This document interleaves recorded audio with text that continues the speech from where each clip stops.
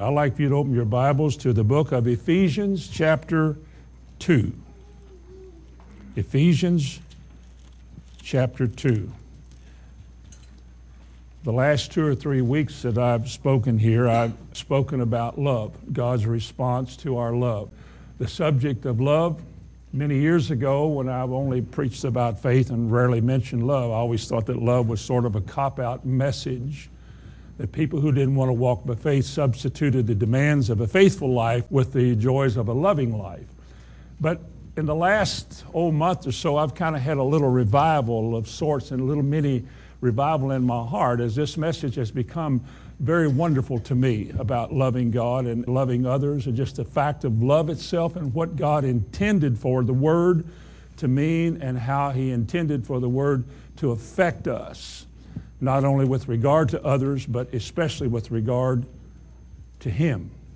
And I want to speak this morning on the subject of how God loves us. Now, everybody knows this, but allow me to share this morning on that title, How God Loves Us. Because when somebody says to you, well, God loves us, God loves everybody, they say. Well, put that aside for a minute, but the question I would ask is, in what way does God love you? Can you tell me how? Can you give me some examples of how God loves you? Because this is how God describes His love in Ephesians 2 and verse 4. But God, who is rich in mercy, for His great love wherewith He loved us. The word agape or agapeo, the same word, is used twice here. The only source of agape love, or the God kind of love, of course, is God. And God has loved us with His unique love greatly. Now the question then remains, how can I identify that? What specifically did He do? Because it said He did it greatly. That means that the direction of His will was towards us, and the effect of what He did has brought Him joy. Remember Zephaniah 3:17, the Lord thy God in the midst of thee is mighty. It says He will save, He will rejoice over thee with love. That's Old Testament. And He has done something that He describes as His love in a great sense. It is for us to find out how He did it and what it's all about. Because you see, as I've already said, love in definition, at least in my definition, love is essentially a commitment that you make of your own will and choice for the good and for the betterment, for the honor and for the service of somebody else. If you don't have that in marriage, you don't have much of a marriage. If a young man is going to marry a girl and he's not going to commit himself and his resources to her well-being, in a lot of ways, a wife identifies how well a husband is doing, and vice versa. If she's not willing to submit herself to this man and to love him and to live and do what she does for his well-being, this is what God has said in His Word He wants from us. If you don't have a commitment in marriage, you have a lot of self-love, and you have a lot of selfishness, and you have a lot of arguing and consternation, and you have a lot of trouble and bickering and a lot of I don't care what she thinks, well, he just, and you have a lot of that because it's not a love that is directed by God. It is self-love. That's why we argue and fight. It's because I find pleasure in expressing my passions toward you. If I let off some steam because I'm upset, I'm not surrendering to what God says about harnessing my passions and bringing them under the control of the Holy Spirit. I set that aside because I want to express myself. So we just get mad and throw a fit and fuss and all of that. Because it's not a commitment to somebody else's well-being. I would never commit myself to your well-being and then try to put you down. I wouldn't do that. I would what do you call that? Crucify that, thank you. Or in raising children. You know, every child is a commitment. When you bring a child into this world, the responsibility to you is to raise this child to be a citizen of God's kingdom, to make sure they mind, that they're decent, that they're mannerly, that they're proper, You don't let them get by with sassing and fussing and slamming doors and not obeying your laws or your rules or whatever you say. When you give in to that and you let them do their own thing, it's not the child you love, it's yourself you love. You don't want to hear that whining and that crying, so you do whatever you can to get them to be still. And consequently, the world and the church too is full of a lot of self-love. It's not love for God. You know, the Bible says if you love your child, you will chasten them early, or betimes. You spare the rod, you spoil your child. And then there's a verse that talks about hating. Because you see, God has outlined in His Word the way He wants us to live with regard to marriage, children, everything in your life. And He gave us the 10 Commandments to show that there is a commitment to God and there is a commitment to man. And He said, all the law and the prophets hang upon this, to love God and to love your fellow man. And we set so much of this aside so often in order to do things our way because we're not committed to God. We're not committed to doing things His way. We love our life, we love our way, we love our excuses, and we love all of the reasons that we give that we don't do all the things that we should do. Because essentially, we don't love the Lord. Now, we would never admit that. We don't want anybody to tell us that. Those are fighting words. You don't love the Lord. Oh, boy. Because you see, we love Him verbally. We love in word, but we don't love in deed, like He wants us to. So that's why we assemble together. That's why we teach, because we want to make clear what it is that God is saying in His Word about what He wants. So if I love God, I surrender to Him, and I base my life on what He says. I don't love my wife because she deserves it. I don't mind. But I am told how to love my wife. Do you hear what I'm saying? It is outlined for me in this Word how I should love my wife or my children. I haven't always done it the way He said, but I've been given a second chance. Praise the Lord. But it's all right here. Now remember, Jesus said clearly, if a man loves me, remember John 14, 21 and 23, if a man loves me, he will keep my words. And then He said, I will love him, and I will manifest or disclose myself to him. He that hath my commandments and keepeth them, he loveth me. So if I love the Lord, I show that I love Him by what I do with regard to what He said. In 1 John 2, He says, he that saith, I know Him, and keepeth not His commandments is a liar, and the truth is not in him. It may be in his mind, but it's not dwelling in his heart. It doesn't control his life. So we're all compelled. If you want to be a Christian, you do it on God's terms. If you want to walk with the Lord, you walk on His terms. Not mine, not some preacher, not some system's idea and dogma, but you go by His terms.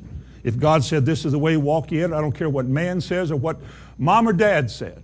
It's what God said that works. Anything less, anything else, and I'm not worthy of the Lord.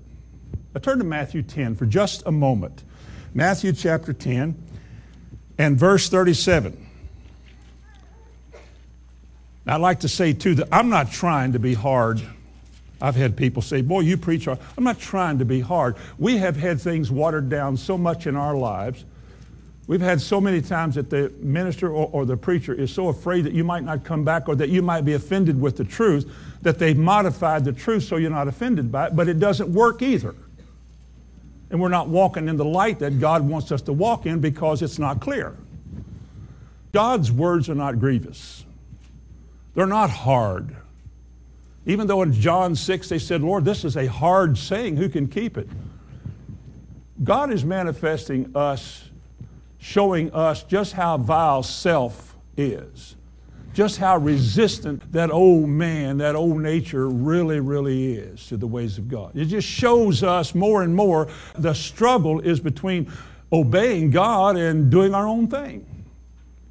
And a lot of folks are beginning to learn that the only way we can ever peacefully enter into this walk is by getting on a cross. Listen to these words in Matthew chapter 10, verse 34. Think not that I am come to send peace on earth. I came not to send peace, but a sword. For I am come to set a man at variance against his father, and the daughter against her mother, and the daughter-in-law against her mother-in-law. And a man's foes shall be those of his own household, because if you're going to walk the Christian life, at some point your loyalty and your dedication is going to be challenged. Will you do it what God said, or will you honor the way the family wants you to do it, or a mother's wishes or a father's wishes which contradict God? Listen to this in verse 37. He that loveth, which is by shown in what you do, the choice you make, he that loveth father or mother more than me is not worthy of me. And he that loveth son or daughter more than me is not worthy of me. And he that taketh not his cross and follow after me is not worthy of me. And he that findeth his life shall lose it, and he that loseth his life for my sake shall find it. That's pretty clear. We can't allow anything to get between us and God. If you say, well, I've lost a lot of friends because of my convictions, he said you would. In fact, it goes further than that. He said the whole world is going to eventually hate you. They're going to hate you. You think they hate Jewish people in the world. They're going to hate Christians. Well, they probably do in some parts of the world. They're going to hate you and gnash their teeth against you because of choices you've made. Choices that are seen in the life that you live. You will not compromise. You will not condescend to something else. You have made a decision to do things God's way because you have no other choice. If I put anything before God, he says I'm not worthy. If I'm putting my family before God, and a lot of folks do, they'll put their job, their career, their fun and games, and other things come up on Sunday, and people will go do that rather than what they should do, because that's what they love to do. They love the well-being of their child or their entertainment, or they love whatever we're going to do on Sunday besides being here, or any other time that we should do something besides what we do.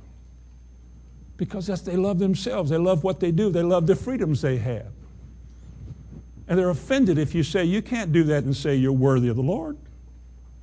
Oh, they get very offended. But that's what's happened through several hundred years of watering all of this down and letting people think they're all right because they are members of a church. It's not like the church loves the Lord. The church loves what promises are made to them about what they can have or what they can be, or going to heaven. I love going to heaven. All things work together for good. Oh, I like that one. But it only works for those that love the Lord. And if people don't love the Lord, that really doesn't work, as a lot of people are testifying to. I ain't doing any better. I mean, it comes down to one supreme word in all of Scripture. One word that supersedes everything else in the Bible concerning a man and God, and it's the word love. It's a deep and difficult word because it means a dedication and a commitment of yourself and your time and your resources in America to commit yourself to live a life that is outlined and in harmony with this book. And anything less is not good enough. You say, man, that's kind of hard. Well, Jesus said that the gate that leads to eternity, the way that leads is narrow, and he said only a few will find it. Now, you wonder why that verse in the Bible, work out your own salvation with fear and trembling. Fear and trembling in America? It doesn't mean anything less than what it said, fear and trembling. If you love the Lord, this is the thing that you do. You have to put God first. Remember Psalm 73 and verse 25? The psalmist said towards the end of that psalm, he said, whom have I in heaven? And who upon this earth do I desire more than thee?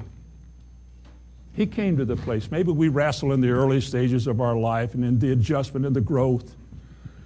But the psalmist came to the place in which he looked at all he had. He was a wealthy man. He could have anything he wanted. 1,000 wives. What a mess. Everything he wanted. And he said, whom have I in heaven but thee? I'm not looking for St. Peter, St. John, or any other saint. Who have I in heaven but thee? And there is none on this earth that I desire beside thee. Not my best friend, not my new dog, not my new boat, you. This is a man who in his life came to realize what all of this is all about. Turn to 1 John chapter 4. Concerning God's love to us, verse 16. And we have known and believed the love that God hath to us. Now again, we haven't identified the specific things that displayed his love to us. We know a lot of them by heart, but allow me to approach that in a minute. We have known and believed the love that God hath to us. God is love. And he that dwelleth in love dwelleth in God, and God in him. And then in verse 19 he says, we love him. Why? You realize that the world is incapable of loving God unless God first loves them? And I hope you know that the world does not love God. And God told us not to love the world.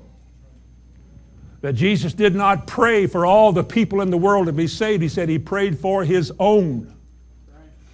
He didn't pray for everybody. He prayed for the ones the Father gave him. Pray that it was you. Well, that's whom he committed himself to. If Jesus came to save the whole world, he failed. Because the whole world will not be saved. Oh, wow. Where are my Calvinists this morning? But if Jesus came to save me, and that process is going on, I am so thankful this morning. What can separate you from that? What, pray tell, could happen on this earth that if God sets his love upon you, what can unset it? You say, well, what if you don't want to love him back? Let me tell you something. God is very capable of doing whatever he has to do to cause you not only to understand love, but to express it back to him. And you'll be so thankful when you get to heaven that he did it all. Amen. He not only paid it all, he did it all. And you got to benefit from it. For one reason. Because God loves you. He didn't have to. He was not required to. The Bible does not say he loves everybody. He displayed his love to the whole world. He showed the world what love is. But it only worked for a few. In 1 John chapter 4 and verse 16, it says that God is love, and he that dwelleth in God dwells in love. And you dwell in love, you dwell in God, and God dwells in you. This is what we call a relationship or an abiding. John 15 talks about an abiding. We love him because he first loved us. Love is of God. Look at verse 7. Love is of God. In verse 8, God is love at the end of that verse. Verse 10, herein is love. God's trying to tell us what love is. Not that we loved God, but that he loved us. That's verse 19 all over again. Then you get down to that 16th verse where it says God is love. He adds this to it. God is love. Now, if you dwell in God, then you are essentially dwelling in love. When God saved you, he committed himself to you. He committed his resources and his power and his might to take the vilest one in this room and so change you that when it's over, he can say, well done, thou good and faithful servant. He can do that. Does it still say this in Philippians 1 and verse 6? He that began a good work in you will finish it or complete it? That's not happening to a lot of people. So the question is that happening this morning in us? He that began a good work didn't say, well, he started, but we wouldn't cooperate, so therefore it didn't work. He that began a good work will finish it. Now we're becoming Calvinists. He that started will indeed finish because he is able. And the whole design, everything that he is doing here is an expression of his love for you. You say, well, what about the backsliders? Read Hosea 14:4. Said he'd bring them back because he loves them. Oh, but they got away. Well, how long did they get away before he brought them back? He's not going to let you go. He engraved you on the palm of his hand. He says he knows his own. John 10, he knows who his own are. He said he engraved you on the palm of his hand. A mother with a suckling child could sooner forget that child than he could forget you because he's committed himself to you. This book tells you over and over, ask what you will. Your Father's waiting. Heaven's gates are open. Speak. Ask what you will, and it shall be done. Your Father loves you. He's invited you to come up and be seated with Him in heavenly places. In fact, to enter into a place which is called the secret place of the Most High. You. Little old, insignificant you. To dwell with Him, to abide with Him, to talk with Him, to commune with Him. Out of that experience, become more consecrated and yielded to Him. It's a growth. Until finally we walk in such a way that there is nothing that can keep us out of His way. Even if it's death. Oh, we got faith, we don't believe in dying. Well, I'll tell you something, like John said the other night, you better rethink some things. Told the church at Smyrna, he said, be faithful unto death, and you shall receive a crown. You're going to die. Just hold on to what you got. Die believing if you have to. Die holding fast. In that case, they had to. Whatever situation you find yourself into, you're faithful because God teaches you not to murmur, not to complain, not to whine, cry, give up, look back, or quit. Hallelujah.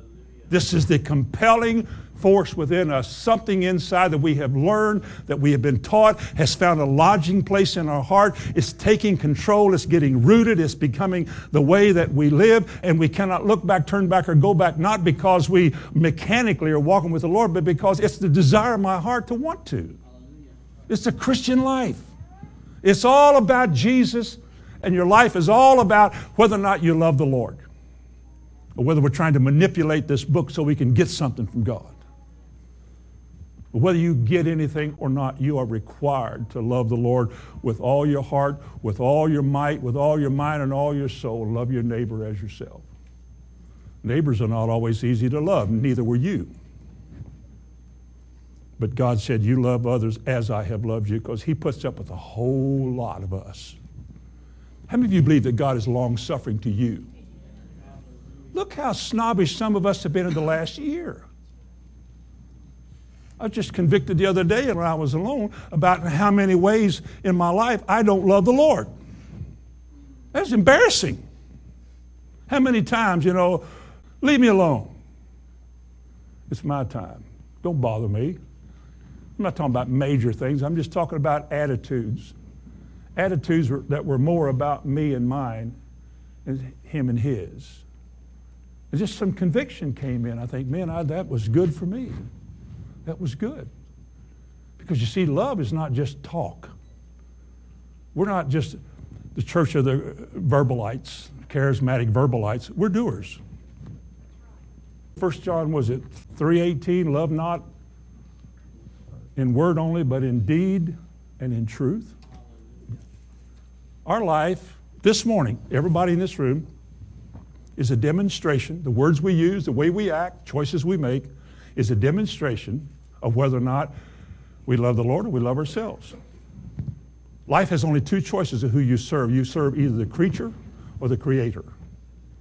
There's no other choices. You serve yourself or the things that benefit you, or you dedicate everything to God and trust Him to give you the time and the resources and whatever to enjoy whatever else is here. He gives you richly all things to enjoy, but never as a replacement for Him.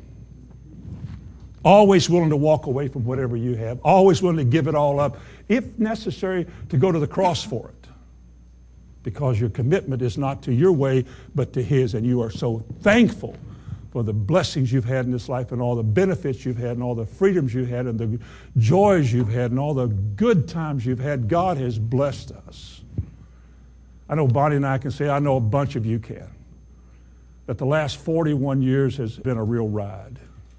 It's been so good. I'm so glad that a long time ago, in the 40 2/3 of a year ago, that God opened our eyes to how to live and how to walk by faith. I didn't know the love part then, but I realize now that the more you walk by faith and you draw nigh to God and you partake of what He has, as time has grown and as the gray hairs came, you begin to realize it's not things anymore that bring you peace, it's Him. It's all about Jesus. Things of this world will fade away, and as the song says, grow strangely dim. But God, God is going to bless us and keep us. Go back to the book of Ephesians, if you will. I want to get started in just a minute. Ephesians 3, verse 14. This is a prayer. We had a prayer in Ephesians 1, which we quote every week, every month. Then there's another prayer in the same book in chapter 3. Now notice some things here that are said because we're talking about love. Verse 14. For this cause I bow my knees unto the Father of our Lord Jesus Christ, of whom the whole family in heaven and earth is named, the kingdom of God, that he would grant you, according to the riches of his glory, to be strengthened with might by his Spirit in the inner man, that Christ may dwell in your hearts by faith, that you, being rooted and grounded in love, may be able to comprehend with all saints what is the breadth and length and depth and height, and to know the love of Christ which passeth knowledge, that you might be filled with all the fullness of God. Whew, what is that? Let me just throw that last part out and you think about it. All the fullness of God. How big is that? Now, if this is impossible, then we're being misled. Because he said that you might be. If we can't be, then why did he say that? So this is something that can be. Let's go back. At the word grant, you see the word grant in verse 16? That he would grant. The word grant means to permit, to allow, to bestow, to impart, to give. Who does the giving, the bestowing, and the granting? God. That he, God, would do what? Would grant you. Now, is there any other way for what follows the word grant to happen other than God doing it? Okay, so let's remember this. Nothing that I'm going to say about these four things here that he wants to do for us, none of this can happen unless he does it. He's got to do it. We can't earn it. We can't get so smart that we come into it. It's all a granting or a giving. It's what we call graciousness. Notice, he said that he would grant you according to the riches of his glory. And he's able.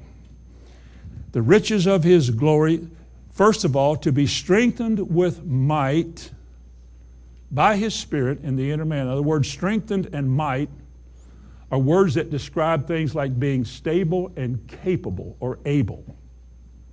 Knowing how fragile man is and how easily some people quit, give up, fall away, or find excuses, Paul says, I pray that God would grant you to be strengthened with might by his Spirit.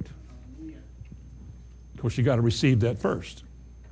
That you might be made strong, able, and stable by what the Spirit of God does on the inner man. You got an outer man, and you got an inner man. The outer man is perishing, he's dying. The inner man is being renewed in 2 Corinthians 4, day by day. It's like Ephesians 1, that God would open the eyes of your heart, that man on the inside where the true spiritual life emerges. Your mind fights you. Your heart is where you bring the Word. It's where God puts the Word. Thy word have I hid in my heart. God puts his word in your heart, sends the message of this is what we're going to do to your mind. Your mind says, oh man, that's going to cost me a lot. I'll be persecuted. Nobody will understand. And you've got to overcome and crucify that. That's where it is. But he hides this word. He puts this word in your heart. And he said, when this word begins to take hold, you become strong. You become one of those people who can draw aside somebody else and encourage them because you know what they're going through. You've been there and you made it and God brought you through. The man on the inside gets strong and stable. He doesn't yield to sin and weakness because of the work that God is doing on the inside.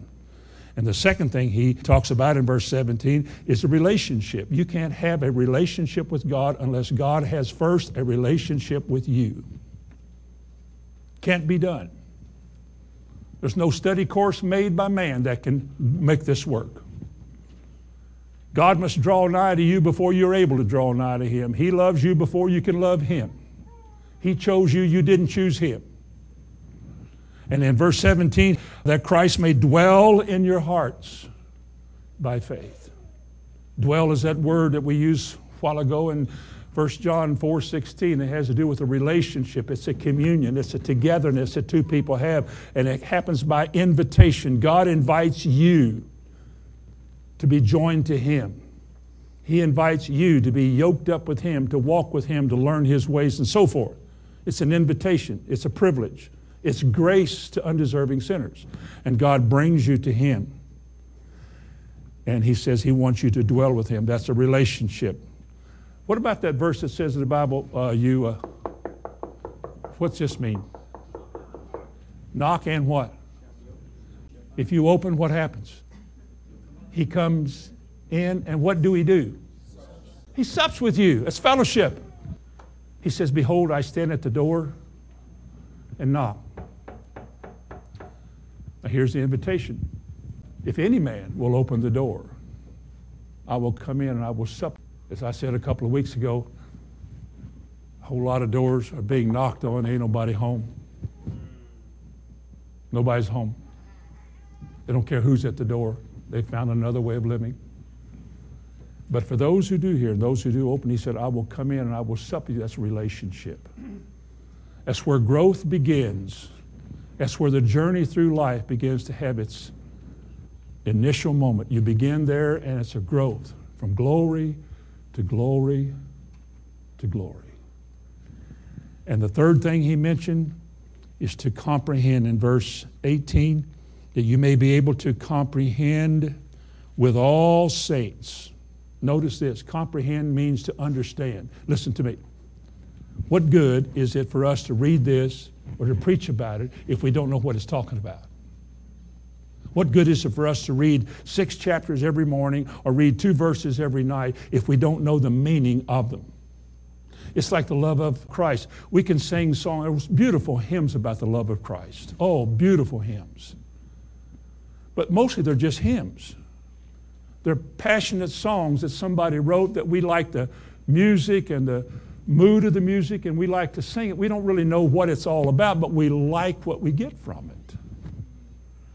But He says, I pray that He would grant you to comprehend and to understand the love of Christ. The length, the breadth, the depth, and the height, and to know the love of Christ. How do you do that? Let me tell you about the ministry of teaching. I can't say that I'm a teacher, but I know something about what it does. Preaching is a declaration, declaring the words of God. Teaching is explaining them. It's not a very exciting ministry, to say the most. People like the excitement. They don't like to be informed too much because information brings conviction. And conviction is a stirring that kind of takes the bubbles out until you deal with something. It's one thing for us to say, God loves us. Now let's explain, what does that mean? I've been in trouble for 35 of my 41 years in the Christian faith because of that, just explaining what it meant. As I see it, this is what it says. This is what it means. The church is full of cliches. We love God. How many of you all love God? Everybody raise their hand. Praise the Lord. We need to go on with God. We're moving with God. Well, what does that mean? I don't know, but it's what we're doing. You don't have a clue what you're doing. You've just learned how to say all the right things and everybody goes, woo, about, but you don't really know what any of it means. Now, the teaching ministry is to explain to you what it means. I guess that's why it gets quiet on occasion. It's either quiet or no anointing, one of the two, or dull or no anointing. But the ministry of teaching, when it's anointed and when it's functioning and flowing, it's God identifying what it means so you can comprehend it or understand it or get it. And that's why as some of us go through things and God shows us things a little more clearly than we've seen them before, you find yourself going, Whew. I got located this morning. That's a good thing. That's a good thing. Yeah, but I haven't been living right. That's a good thing that you got identified that you haven't been living right because now you got a chance to live right. I don't know if I want to give up something. Well, now you got to you're at the crossroads. Who do you love? You love what you do and you love what you got, or you love God? We're all going to be located before we get there anyway. So God is speaking to us. He says, I want you to understand the love of Christ. And notice in verse 19, he says, the love of Christ which passes knowledge, that ultimately, fourth, you might be filled with all the fullness of God. I'm not sure I could explain that to you. I wish I could just clearly identify and make all of that clear. But to be filled with all the fullness of God, that's way out there. It's like the word love. Who can know it? Who can understand all that love is about? It passeth knowledge. Love does. Because of the immensity of what it does. The purpose of love and the design of love and what God himself as a loving God does to show what he is. And for us to be filled with the fullness of that. Remember that verse in Matthew 5:48, Jesus said, be ye therefore perfect as your Father in heaven is perfect. You ever bat your eyes over that and say, whew. I think there's some of these things that the light is yet to come in its fullness about, but it's there for us to see it. The key here is back up in verse 17, being rooted and grounded. Being rooted and grounded. That is, in what it means, how you make application of it, and the design of it. The love of Christ. Dwelling in God. The fullness of God. Maybe we just need to just put our life in pause and draw nigh to God and say, would you explain to me, Lord, by your Spirit to this, I pray there's something in here, would you show me what all of this means? I would like to be overwhelmed with it. I would like to be put on my face with it. I'd like to see it like you meant for us to see it. I want to be affected by it. That's what Paul is saying. He says in verse 16 that God would grant you these things, that all of these things would become real and effective in your life. Now, he first loved us. That was the title of the message, How God Loves Us. So I'm going to ask you the question again, how do you suppose he loved us?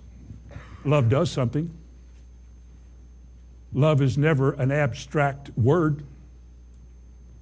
Love is always demonstrated with something. It's like faith. Faith and love go together. In fact, faith without love is nothing. Remember that?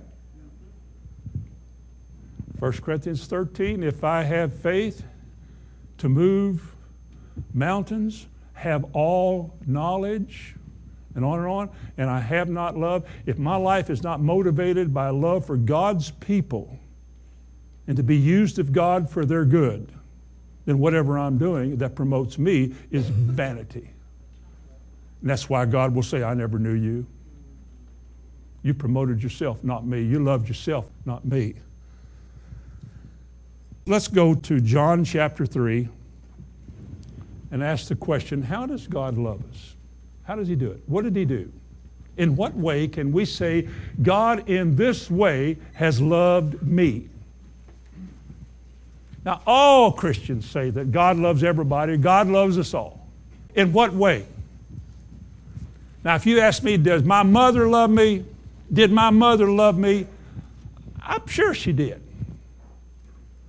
In fact, I can reflect back in my life of all the things she did for my benefit. The sacrifices she made for my well-being. The things that she allowed herself to go through so I would have comfort, or that I could go through at least 1 year of college. And she took that horrible job to support me for 1 year, and I complained the whole year. Like a baby. Yet she loved me. Now, she slapped me a few times and whipped me a whole lot. But she didn't want me to grow up to be a rude and unkind person like so many today are so rude. I think, did you have a mother or a father? Was there anybody in your life to tell you right from wrong? Did anybody care how you act? My mother thought it was important to act right. I'd got pinched in public, so I hated pinching. I hated slapping and pinching, and a lot of times I'd say, Mom, would you quit it? But I wouldn't say it in an ugly way, because then you get slapped. But she loved me in spite. Well, whom God loves, he slaps. God chastens all his children because we all need some fixing. Now, he may not slap us like that, but events in life are like slaps. Wow. But anyway, John 3:16, this is the first way he shows that he loves us. God so loved the world that he gave. Love does something. He gave. He gave his only begotten Son. He said that whosoever believeth in him should not perish, but have everlasting life. Point one, God loved us by preparing for us a sacrificial lamb who would shed his blood on our behalf, that out of his death we might have life. No other way. Paul said this, I am crucified with Christ, nevertheless I live. Yet not I, but Christ liveth within me, who loved me, and there you go, who loved me and gave himself for whom? Why did he do it? That's right. Whisper it. Because he loved me. Why did Jesus give himself? Why did God, knowing that we're a bunch of sinners, why did God prepare a sacrificial lamb and put him into a vile and ugly world that hated him? Even his own people hated him. And he was a lamb without spot or blemish, who knew no sin, who died the way he died. For whom? How many of you know where the book of Romans is? Chapter 5 and verse 8. If you're an evangelist, you know what it says. Romans 5:8. But God commended. Now we're close, aren't we? But God commended his love for us. When? While we were yet sinners, what did he do? So we weren't good people when Jesus came to die, were we? We were that vile crowd that crucified him. We were that ugly bunch down here that turned our backs like Peter. Like all his disciples, they fled from him because they don't want to lose their life for him. That's why when Jesus said, Peter, do you love me? Peter said, I can't love you the way you want me to. I don't. I've proved I don't. But I'm fond of you. I like you and I enjoy you, but I love myself. He said, feed my sheep. He said, at the end of your life, Peter, you will love me. He loved us while we were sinners. While you were drunk and acting a fool. While you were carousing and doing every vile thing you should not do. Jesus died for you. I wouldn't have died for me. I'm not sure I would have died for you. But he did. No wonder there should be in our hearts a daily thankfulness to the ultimate sacrifice. Soldiers have made the ultimate sacrifice because they were dedicated to following the rules and doing what they were told. It cost them their lives. It's costing us our lives too. You love your life, you lose it. You lose your life because you love him. We read that in Matthew 10. But God so loved the world, and Jesus died for us while we were yet sinners. That's what it means. That's one of the great ways he did it. If he didn't do anything else, he did that. And then he gave me what to believe. He gave me faith. He loved me enough to say, now, this whole business of Jesus on the cross and dying and the resurrection, it doesn't mean much to you. You're blind. You can't see it. You grow up listening to it in church and Sunday school class, and you still live like a fool. You go to church because you ought to. One day, God will move the scales from your eyes, and you'll see it. And godly sorrow will come upon you, and you'll weep because you're an ugly person. You're really a nasty and vile person. And God will love you. And he will grant you the gift of repentance. And you will be able, because of his godly sorrow, you'll be able to say, God, I'm so sorry. Forgive me of my sins. Because if he doesn't do that, you'll never be sorry for your sins. You'll make excuses for your sins. You're no worse than anybody else who goes to church. If they're going, I'm going. But you never repent. But God loves you enough that he will cause you to repent. And the second thing he does in Ephesians 2, let's begin in verse 1. And you hath he quickened, who were dead in trespasses and sins. Were we? Are any of you this morning still dead in your sins? Okay. Wherein, verse 2, in time past you walked according to the course of this world, according to the devil, the prince of the power of the air, the spirit that now works in all these disobedient children, among whom also we all had our manner of life in times past in the lust of our flesh. Didn't we? Fulfilling the desires of the flesh and of the mind, and were by nature, naturally, the children of wrath, even as others. But God, who is rich in mercy for his great love wherewith he loved us, even when we were dead in sins, hath made us alive together with Christ. By grace are you saved. And has raised us up together and made us sit together in heavenly places in Christ Jesus, that in the ages to come he might show the exceeding riches of his grace in his kindness toward us through Jesus Christ. For by grace are you saved. That's what he did. He gave you the new birth. He allowed you to be made a new creature. That is, he quickened you. He relifed you. He gave you life you'd never had before. Made us alive. At that moment of sorrow and deep regret for all of my past sins, and I had more than any of you. Well, then whatever you want to say, I think I was the chief of sinners. I do. I really do. Because of my attitude in sinning. And yet for all of that, one day, June 30th, 1968, God gave it to me. He offered himself. Here's this lamb that was innocent and died in my behalf, whom God raised from the dead, verifying that he really was innocent, that he really was not a sinner. And he walked into my life, knocked on the door of my life 41 years and 12 days ago, and offered to save me. And I remember at the time, any other time I would have said, Lord, I'm a basketball coach. I've been so bad, I can't just change. But that particular day, I didn't care what I was or what I had been. I needed what he offered, and I took it. And while I was afraid I would go back in my sins and never would change, it didn't turn out that way. And all these years, he has been in control. I cannot but thank God for that.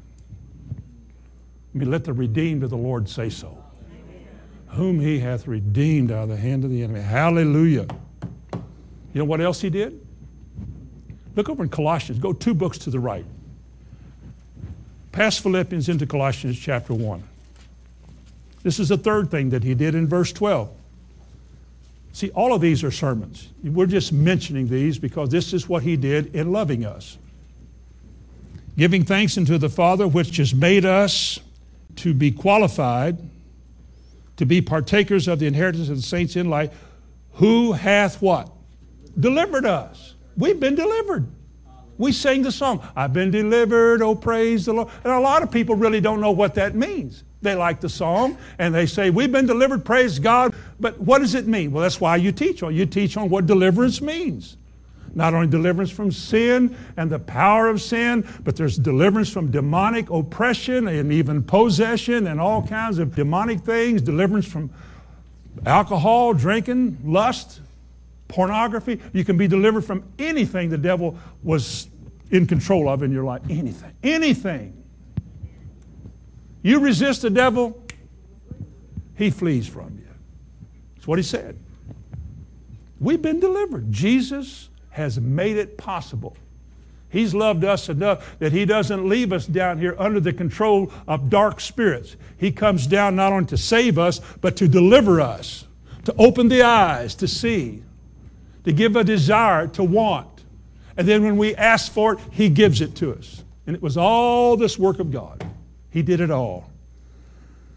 Because that's what he does. Look in Romans chapter 8, if you will. Jesus said, I give you power over serpents and over scorpions and over what? All the power of the enemy. Can he do that? Can Jesus do that? Let me ask you something. Who else can do that? Nobody. Think of it. I give you power over your weaknesses. Over those things you make excuses for. Well, I can't, I try, and I ought to, but he gives you power over that. You've been delivered from the dominance of weakness in your life. You don't have to be weak. You don't have to be under looking up all the time. He's made you the head and not the tail, above and not beneath. He's made you to be blessed going out and blessed coming in the city, in the field, wherever you are. He's delivered you from poverty. People stay there. It's not his fault. Either they have never had it identified and never been taught how to get out of it, or they just figure that's just the way it is in life. How sad it is and how tragic it is that the teaching that a lot of people have had in church has kept them in bondage. I guess that's why I shall always appreciate the things I heard years ago, like at Brother Freeman's tapes. Because my eyes were open, I've never gone back. A lot of people who saw things in those days have already gone back because they didn't believe all that. Boy, it worked for me. I don't know why it didn't work for everybody else. I'm just so glad today that 41 years and 12 days ago, I came to the Lord and the light began to shine. And in the middle of it, I'm so glad he's so long-suffering because I've been a crybaby a whole lot of my life. My Christian life. Just a crybaby. And God has been good. I know you haven't been, but I have been. But he says in Romans chapter 8 and verse 37, nay, in all these things, we're what? Are we or not? Through what things? Well, the verse I was going to end with, I'll read it now. Verse 35, who shall separate us from the love of Christ? Does he love you? Well, what's going to make him stop loving you? Who shall separate us, U.S., from the love of Christ? Shall tribulation? How about distress? What about persecution? A lot of people quit over that, haven't they? Or famine? Nakedness, that'd be poverty. Or peril, that could be what's about to happen in this country. Or the sword. As it is written, for thy sake we are killed all the day long. We are accounted as sheep for the slaughter. No. In all these things, we are what? We are more than conquerors through Christ, who loved me and he gave himself for me. Yes, he did. Wow. I love that. Another thing he has done. He loved us by making provision for all of our needs, an inheritance.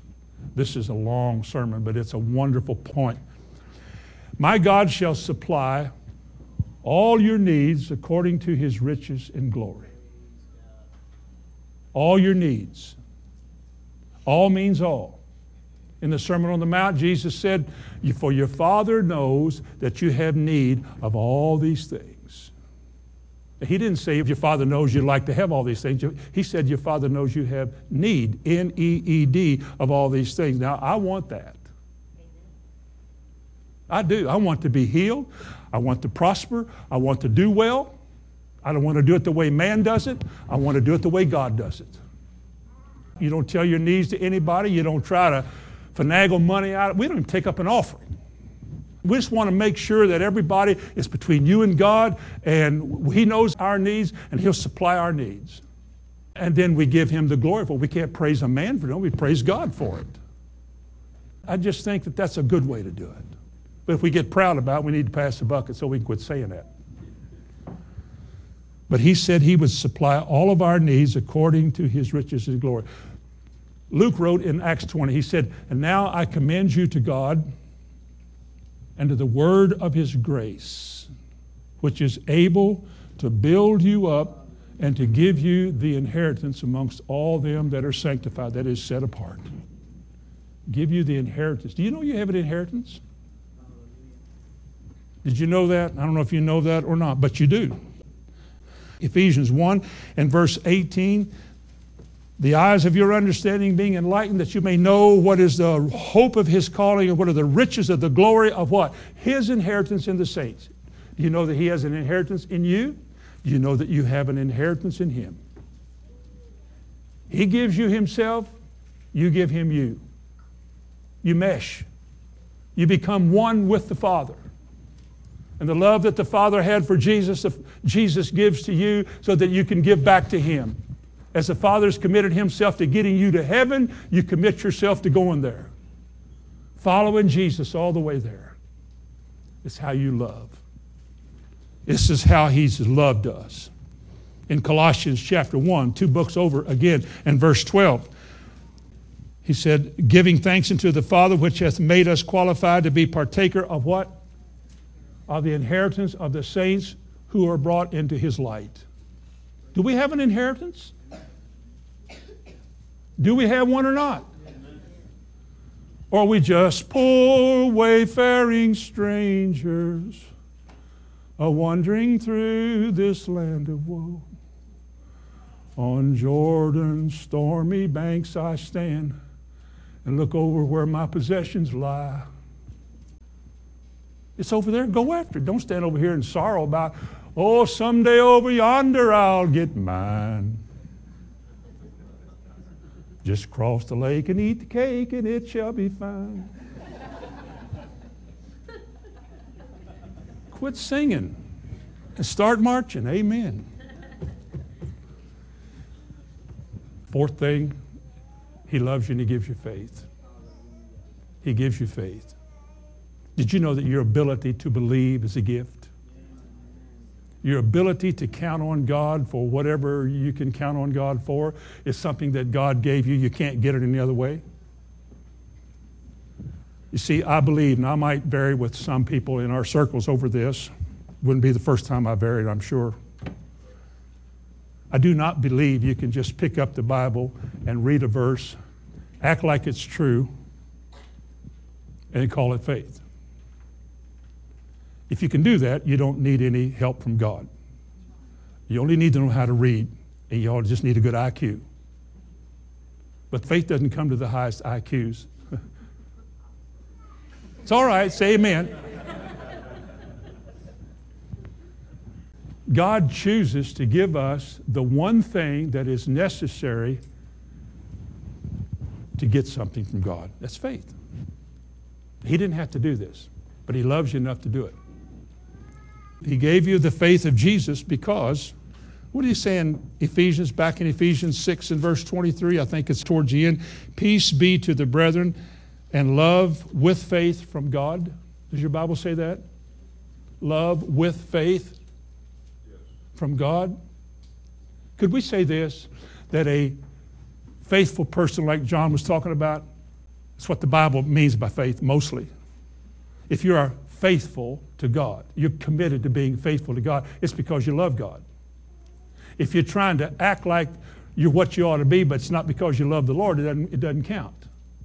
Circumcision doesn't count anything. It's faith, in Galatians something, faith which worketh by love. In other words, well, how does that work with healing, deliverance, prosperity, protection? Are those things that God has promised? Has God promised to heal you or protect you or deliver you? Yes. Is there a word you can find that says that? Yes. Is that God's will? Amen. It didn't come from you, did it? No. It would benefit you, wouldn't it? Yes. Then how do you get that? Well, you don't go get it because, man, I want this, You don't try to manipulate that. You start approaching God and believing God, using your faith for that because it's His will. That's His will. That's His will. I want it because He gave it. I grew up poor. I'm willing to be poor. I was willing to be sick. I was willing to do without. I just figured that's just the way it was. And I got my eyes open. That's not what He wants. Therefore, He gave me something that I could, you know what? I thought, I can believe this. And I did. I believed for a lot of things. I believed for a car once. The church about split over that. Well, they didn't, but they had a, what are you doing? And I got the car. They said, teach me. Teach me how this works.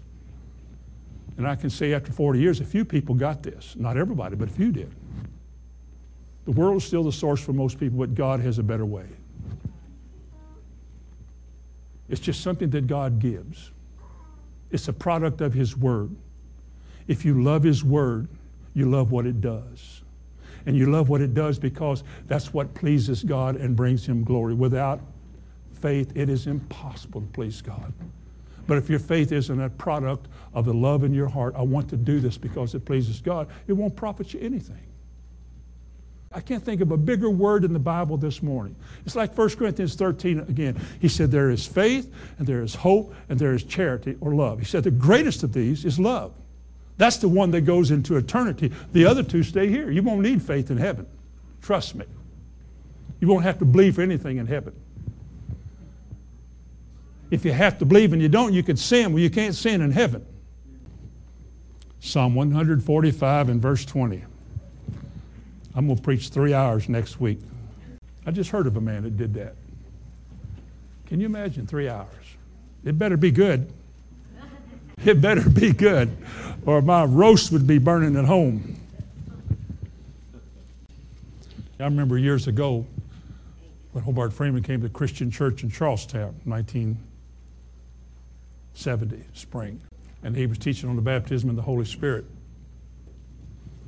And he said something in Hebrew. Of course, some of us held our breath. And he said, now that was Hebrew, and this is what I said. Then he said something in Greek. He said, now that was Greek, and this is what I said. And then he spoke in tongues. And he said, now that was tongues. And here's what I said. And 2 or 3 of them got up and filed out of the back, and he said, well, I guess the roast is burning. I never forgot that. A seventh thing is preservation. He not only sent His Son to die for you, He not only made you to be quickened or be born again, He also provided deliverance. He has also made provisions and an inheritance for all of your needs in this life. He's given you faith to activate all of this. And finally, He's committed Himself to preserving you. Wow. Calvinism. Remember TULIP? The P is preservation of the saints. Listen to this. This is just one of many verses. Verse 20. The Lord preserveth all people.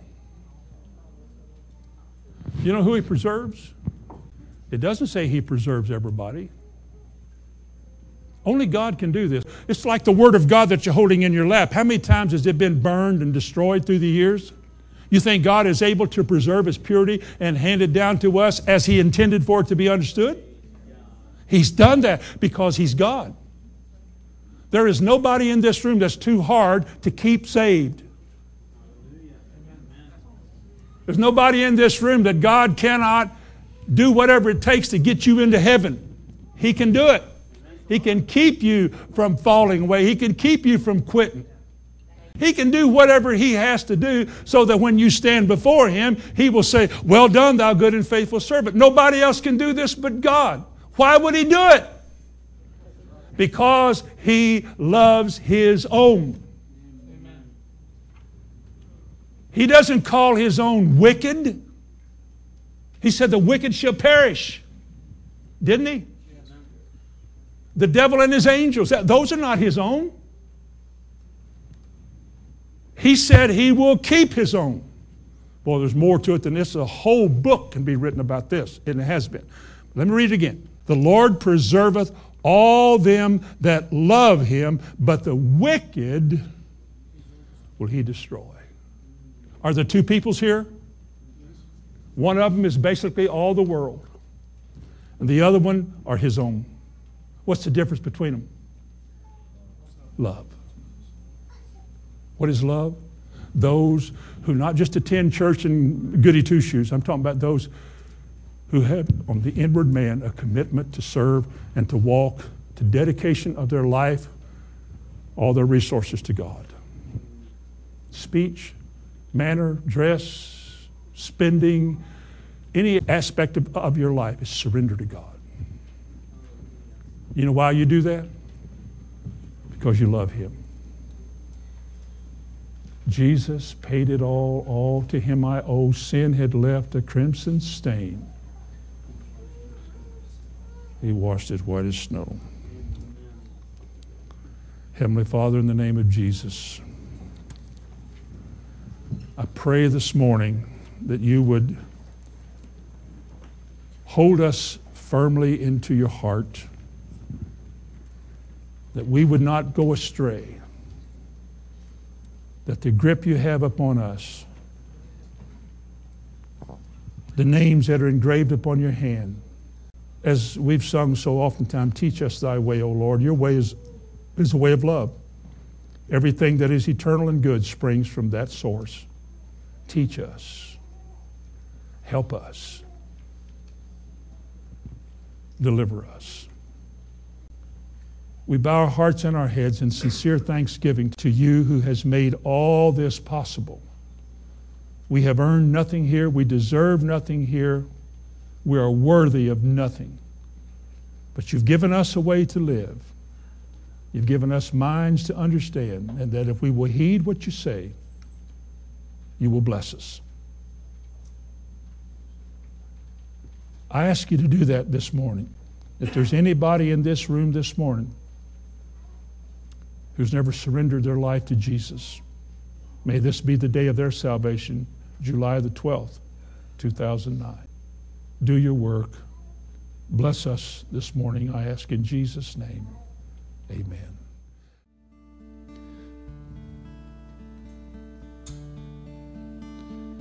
Who shall separate us from the love of Christ? Who shall separate us from the love of Christ? Shall tribulation or distress, shall persecution, famine or nakedness, or peril or sword, from the love of our Lord? Who shall separate us from the love of Christ? Who shall separate us from the love of Christ? Shall tribulation or distress, shall persecution or famine or nakedness, or peril or sword, from the love of our Lord? Who shall separate us from the love of Christ? Who shall separate us from the love of Christ?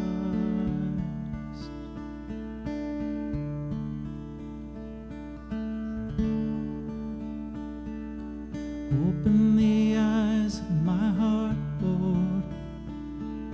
Open the eyes of my heart. I want to see you.